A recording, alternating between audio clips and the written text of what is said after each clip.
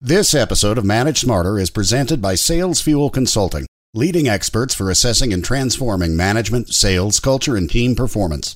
Learn more at salesfuel.com. Welcome to the Manage Smarter podcast with hosts C. Lee Smith and Audrey Strong. We're glad you're here for discussions on new ways to manage smarter, hire, develop and retain talent, improve results, and propel team performance to new heights. This is the Manage Smarter podcast. It's the Manage Smarter podcast, everyone. Thank you so much for tuning in. And today we're going to be talking about finances. Finances not only for managers, but specifically relating to women. Good afternoon, everyone. I'm Audrey Strong. I'm the Vice President of Communications here at Sales Fuel. And I'm C. Lee Smith. I'm the President and CEO of Sales Fuel. What better way to spend a little bit of time with KT Thomas? She is the founder of New Day Solutions, a financial advisory firm in New Hampshire. Hi, KT. Thanks for coming. Thanks for having me. She's been running a successful growth-oriented firm for more than 25 years. Also the author, you got to get this book, of The Hard-Working Woman's Guide to Money. And she's got a podcast as well, and she's also a C-suiter. Her podcast is called KT's Money Matters. KT, an avid triathlete. Boy, I wish I could do that. Ooh, yeah. Also, though, notably a stroke survivor. And you say, KT, that the stress of career and money can be a very bad combo for your health. Absolutely. Right. So you wrote the book for women, and you have some very specific reasons why you did that. Can you talk about that? Let's start right there. Yeah. So the first thing I'd say to you is I wrote it for women first because they need it the most. They, when I think about the average woman works a shorter career, makes about 80 cents on a dollar compared to a man, has time out of the workforce for children, because we still haven't figured out how to get men pregnant yet. Thank God. As a result, when we get into retirement, the next thing that happens is that we live about 7 years longer than men. So we have less ability to save, less income to save with, and we're going to live longer. Interesting. It's all the salads you guys eat. Yeah. It is all the salad. Well, do you find, so I was telling you, KT, that my mom had some cursory conversations with me. They were kind of one-offs. Not super in-depth. Do you find that most professional women have somebody that somewhat guides them, or is it a rarity to have somebody who will really mentor you as a young person entering the workforce, or even midlife if you made some mistakes? You know, I actually have been very fortunate in the mentor of my life plan. I mean, I'm in an industry that was, 90% male dominated. So I used to say, I live in the world of white guys with ties. Mm. And, financial services is very, very white and predominantly male. And over the last 25 years, there have been, once in a while, you see somebody of color. And then there are more women who have had more success in the industry. But I was very fortunate that there weren't that many women in the business, but women were very good to me when I first came in. I had a couple people really just kind of grab me young in my career and help me along the way get started. What are some of the best ways to talk to women about money management as opposed to talking to men? I mean, how do they receive the information differently, or how can you make an impact there by talking differently? I really appreciate that question. I think that men tend to be more direct. I can just say to them, hey, listen, we need to do this, this, and this. Audrey does it all the time. Yeah, I mean, I find that women tend to want to have more understanding of the why, even if it's, even if it's a complex term and maybe they're not going to kind of rein in on all the muddy little details, they want to understand more about how this fits into their other decisions. Hmm. So one of the things that, from my background years as a professional, is my mom said, you're going to work your whole life regardless of who you marry, because you always need to be able to take care of yourself. That seems to be a very female-specific message. Oh, I completely agree. I mean, I was always the woman that was going to work. I really had always wanted to be the career person. I wasn't really sure that I wanted to be a mother. I certainly was sure that I didn't want to be the person that stayed at home. I felt like, child of the 60s, that I was going to, I wanted to light the world on fire and be an independent, successful woman, because in my family, we grew up worrying about money. And one of the things that I decided right at the very beginning was I wanted to have a little bit more control over my destiny so that I didn't have to worry as much. I could do things to impact that. Yeah. Oh, go ahead, Lee. Oh, so let's say that a woman, an executive woman, has worked very hard. She gets that promotion to become a manager, or she's a manager and she gets the promotion in leadership. Then all of a sudden now she's got more money than she had before. What's the number one mistake, or the first mistake that they tend to make when they come into more money because they've earned it? So part of what I think about is the higher you go up the food chain, the more sophisticated the benefit planning becomes, and the less ready you are to understand how to apply that. So things like how to really understand and value your full economic package with your employer, how to map out how and when and why you would execute stock options, how to think about increasing your savings to take advantage of it before it just gets kind of sucked in your income stream. And then what I find is my most successful executives tend to like to be liability light, not no liability, but liability light, because it gives them the most flexibility if they want to change jobs, or they want to think about pulling back, or they want to maybe try their side hustle, something self-employment, that they want to be able to have the liquidity piece. And I think that people that have never had liquidity don't really understand why they need it. And then they just tend to let it go into the income stream. So how to capture that money from the, lifestyle creep. Are you finding that more companies today are offering financial planning benefits? And if so, are they adequate for today's executive woman?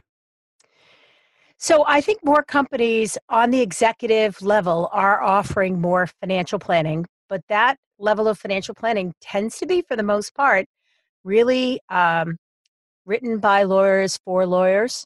So it tends to be very, you could do A, B, and C, but you really should see your own help. You could do X, Y, and Z, but you really should see your own person.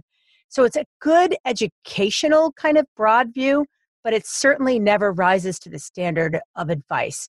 In fact, corporations look to avoid being the advice provider. They'll put that disclaimer right in there too. Yeah, there's a certain amount of, we could get sued. Yeah.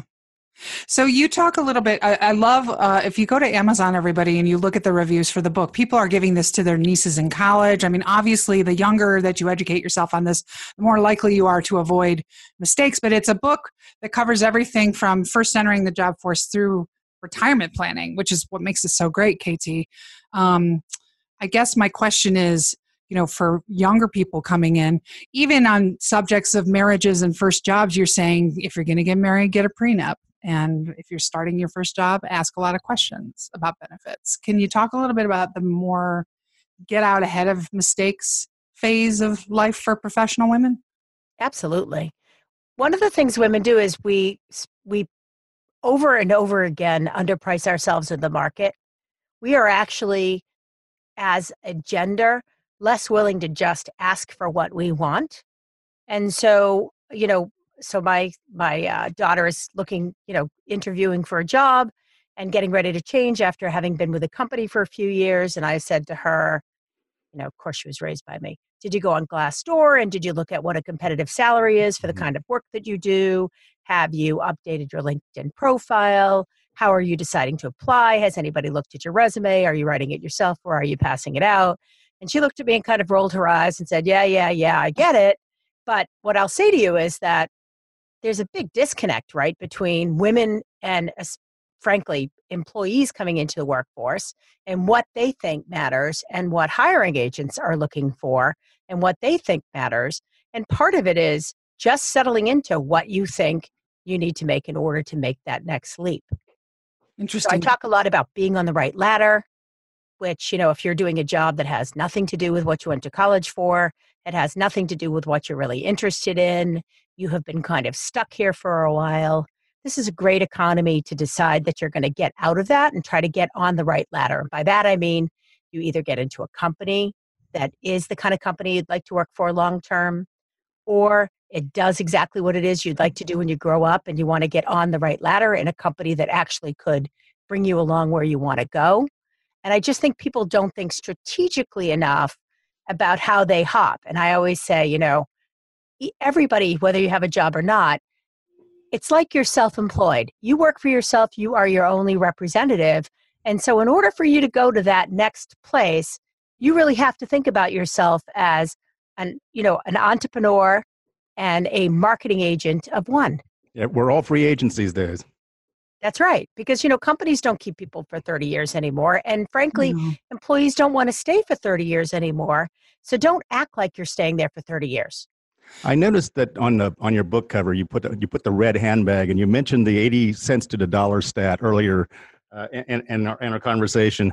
What advice can you give to women when they're negotiating a compensation or salary or something like that? That perhaps they need to hear that that men perhaps already know. So maybe one they of the don't. things is, asking for what you need. The second thing is you should look at your current base salary, what roles and responsibilities you're going to take on with the change, and then what makes it worth it for you to jump. And so what you need to know is most employers get into this rhythm of, 3% increases, blah, blah, blah, and all of this. So in order to make a hefty move in pay, often you have to change roles or change companies or both. So you want to make sure that you don't blow that opportunity. Let me ask you this. Oh, go ahead. I'm sorry. No, that's okay. Go ahead. I always was told if they say, well, you say what you want. When I've been asked over the years, well, what are your salary requirements? I always say, I'm not going to give you the first number. You give me a range and you give the first number, because it's like throwing, like with a blindfold at a dartboard. You don't have any reference and don't know what they're thinking. And I try and force that. Is that a mistake?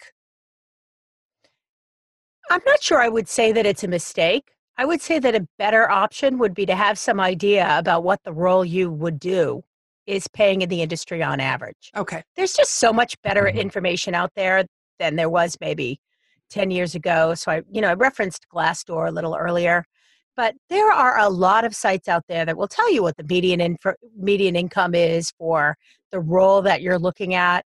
And then what I would say to you is, depending upon your skill set, you're either at the bottom of that range, the medium of that range, or the high of that range.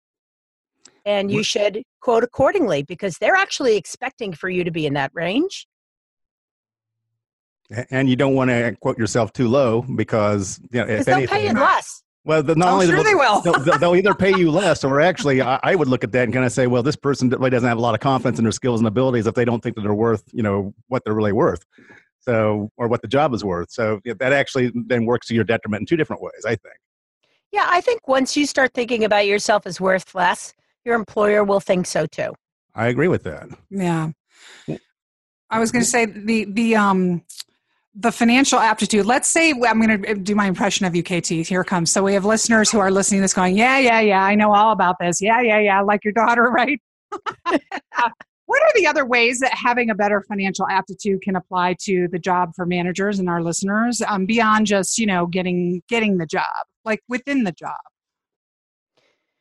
So one of the things about moving up within a company is being willing to stretch a little and try some different roles, with the idea that you're working on growing the lines of your resume, but you're also creating something that your employer can use as a way to get you more compensation or that next option. So just going in and doing your job every day, if that's all you really want to do in your career, never do anything more than the job you're doing and get paid basically adjusted for inflation, what you're making today, then okay, show up at 9 and leave at 5 and never take the opportunity to try something new, never stretch, never travel. But what I would say to you is, most of us, that's not what we want. If we want a career and we're not just looking for a paycheck, then what we want to also do is stretch as human beings and grow professionally. And so I would be out there saying, what could I do to become a little bit more valuable to you? And then ultimately, either you're going to recognize that and pay me, or the next company will. Mm-hmm. I think that's great advice. I think the other thing that I think about is I see all kinds of people who might be having financial difficulties at home that bleeds over into the work performance. Oh, yeah. The other thing is, it's actually not your boss's fault. Like personal things that are happening in your life. Like we've all worked in offices with people where, there are people that things could be going on in their life and you would never know. Mm-hmm. Right. Then there are people where you actually know that their breakfast fell into the sink this morning. I mean, you know everything about them.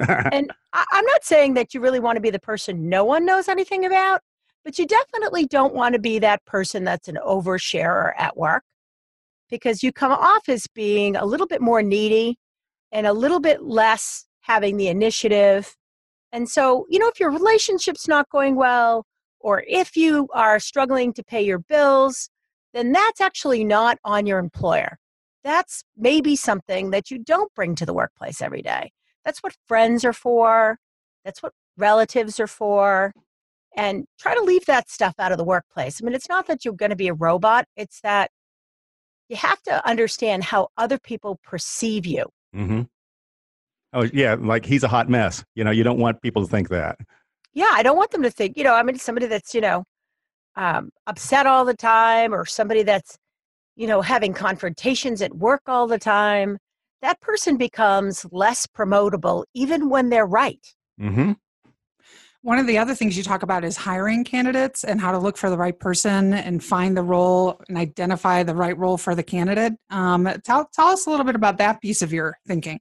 Oh, and specifically, what role does financial aptitude play into the hiring process? Well, how is that important and why? So first, I would say that, you know, when I'm looking to hire someone, I'm looking for the right person that's going to be a good fit. My business is a small business. You know, we employ 7 people. It's kind of a, you know, it's 1,800 square feet. There's a lot of togetherness going on in an office that size. And what I find is in a small business, people can get a little petty because you do know each other really well, and you do spend a tremendous amount of time with the same small group of people. So I'm always looking for someone, you know, we recently added somebody to our staff. We're looking for somebody that can come in, you know, they have to be competent. They have to, you know, they have to have all the right ABCs. They have to be smart enough to be in our business. We're in the money business, so you have to have a clean background, and you have to be able to do math in your head. And, you know, so it weeds out a lot of people right away. But when you get down to that other core group, one is, you know, how well do they interact with others? Mm-hmm. And so for me, one of the things I look for is the person first. I'm looking for that person with the right, not only professional skills, but social skills. And the reason why I brought up the financial aptitude, KT, was because we see so many people that want to come in and they demand a $10,000 raise or something like that. And they don't really understand how money works, about how the company, you know, how much money the company actually needs to make to be able to give you a $10,000 raise. We had Michael Houlihan on the show earlier. Barefoot Wines. Mm-hmm. Yeah, talking about the money map and everything like that. And we see that every day. And so I think the financial aptitude is kind of important. Oh, I think so too. I mean, that's why I always say, you know, like I'm setting my daughter to Glassdoor. I'm like, I want you to have a reality check about the kind of work you do and what that actually pays. And I personally think if you haven't looked at that professionally, you know, you should be looking at that in college. Exactly. You know, should you be spending $60,000 a year for college if you're going to come out of college into the kind of job where you're going to make $40,000 a year? Radio broadcasting. Wow. I made a huge I made that mistake once. Yeah. And that. Actually, and a lot of people do. They have these big ideas that they can figure it out later on and that it's all going to work. What they need is the right school or the right experience. And the reality is it's just not true. Social workers make what social workers make. Asset managers make what they make. Lawyers, well, they can be all over the map. It really depends upon what they actually specialty. do. Yep. Yeah, I switched my major like a quarter in after I found out what my major actually made in real money. It's like, no. Right. I mean, you need to decide if you're going to do the, you know, the quote, good work, you need to understand that you should go to state school and you should save your money because you're not going to have it to pay. What's the perennial joke? The underwater basket weaving degree, you know. That's right. Will get me my 6 figures. That's right. We have just a few minutes left. You have some top habits of, you know, smart professional women in terms of finances. Well, give us a couple as our party. So one of the things that is, they're always willing to learn, meaning that it really doesn't matter how you learn, right? It's not that you're going to sit down and read big finance books. I mean, frankly, I do that, but I'm in this business, so I really kind of have to. But what they do is they open themselves up to learn, whether they decide to read. I think today, like podcasts are the world of, you know, drive time financial advice. That's how I launched my show, was the idea is learn something good about money, 25 minutes on your way to work. It doesn't have to be cumbersome. But the idea that they're always willing to learn, that curious mind about money, being willing to open the statement and read it, things like that. You don't have to go through and do a deep dive of all your finances all the time. And you don't have to track every penny that you ever spent on anything. But what you have to be willing to is inspect the things that you think you know periodically, whether that's, once a year or twice a year. And you have to be willing to just do a little research. Yeah. It's a topic you could never know enough about, I think, is the thing to keep in mind. Absolutely. So the book is, everybody, The Hardworking Woman's Guide to Money. KT's podcast is KT's Money Matters. The website, ktsmoneymatters.com. And then you do speaking. And can I give Jane's email out if you folks want to? Absolutely. Okay, so it's Jane, it's Jayne at ktsmoneymatters.com. And we might give the phone number if you'd like to book KT. Absolutely. 603-758-1076. And KT, before we go, you had mentioned that this is your first book. What do you have in mind for the future? So I'm actually doing research on a mystery book surrounded around the death of an investment banker in a cryptocurrency conspiracy. Just because I think it'll be so fun. What do you do for research on that? So right now I'm reading a whole bunch about cryptocurrency, and I'm also listening to the Bad Cryptocurrency Guys podcasts. Wow. So when's that coming out? So I'm just in the beginning work, so it's probably a year and a half from now. I thought I would write some kind of slant with a big, my version of the lawyer book where they have some crime and they have, the lawyer. Yeah. Tom Clancy. Yeah. Have the, Yeah, totally. Money girl. That makes sense. What you mentioned cryptocurrency. Before we go, is that a good idea? I would say for most people, not yet. But Okay. I would argue that 10 years from now, it'll be something probably everybody does.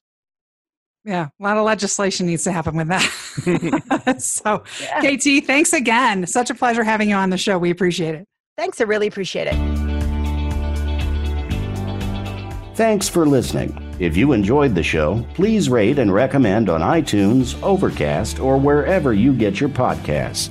You can also get more great information at salesfuel.com.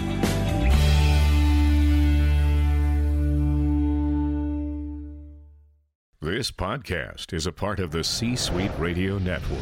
For more top business podcasts, visit c-suiteradio.com.